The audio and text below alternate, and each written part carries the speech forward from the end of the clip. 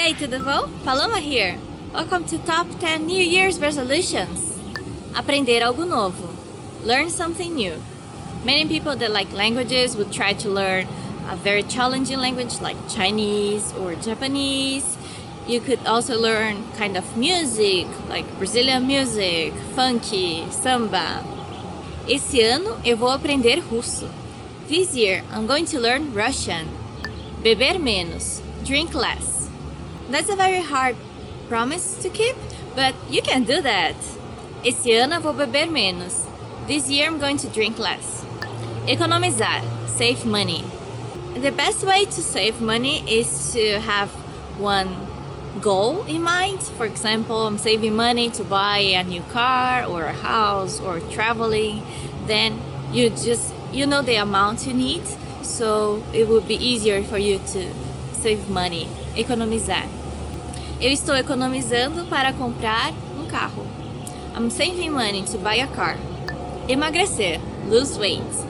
The best ways to lose weight is to exercise, exercitar-se, join a gym, começar uma academia. You could also eat healthier, comer saudável.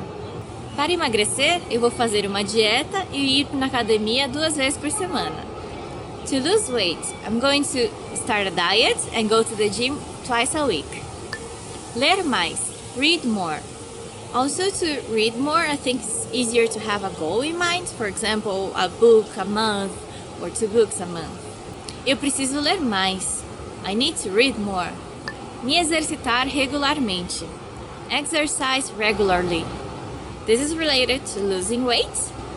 So if you want to lose weight and be healthier, you need to exercise, exercitar-se. Todas as manhãs eu vou me exercitar no parque. Every morning I go to exercise in the park. Parar de fumar. Quit smoking. Maybe one of the easiest ways to stop smoking is to avoid people that smoke and, just try to hang around with more people that don't smoke so you can enjoy other things instead of smoking all the time. O meu avô deveria parar de fumar. My grandfather should stop smoking. Passar mais tempo com a família. Spend more time with family. In this busy world, we are every time having so much things to do that we forgot one of the most important things in our lives that are our families. So you should spend more time with your family too. Nesse final de ano, eu vou pra chácara passar mais tempo com a minha família. This end of year holidays, I'm going to the farm to spend more time with my family. Ter uma alimentação saudável. Eat healthy.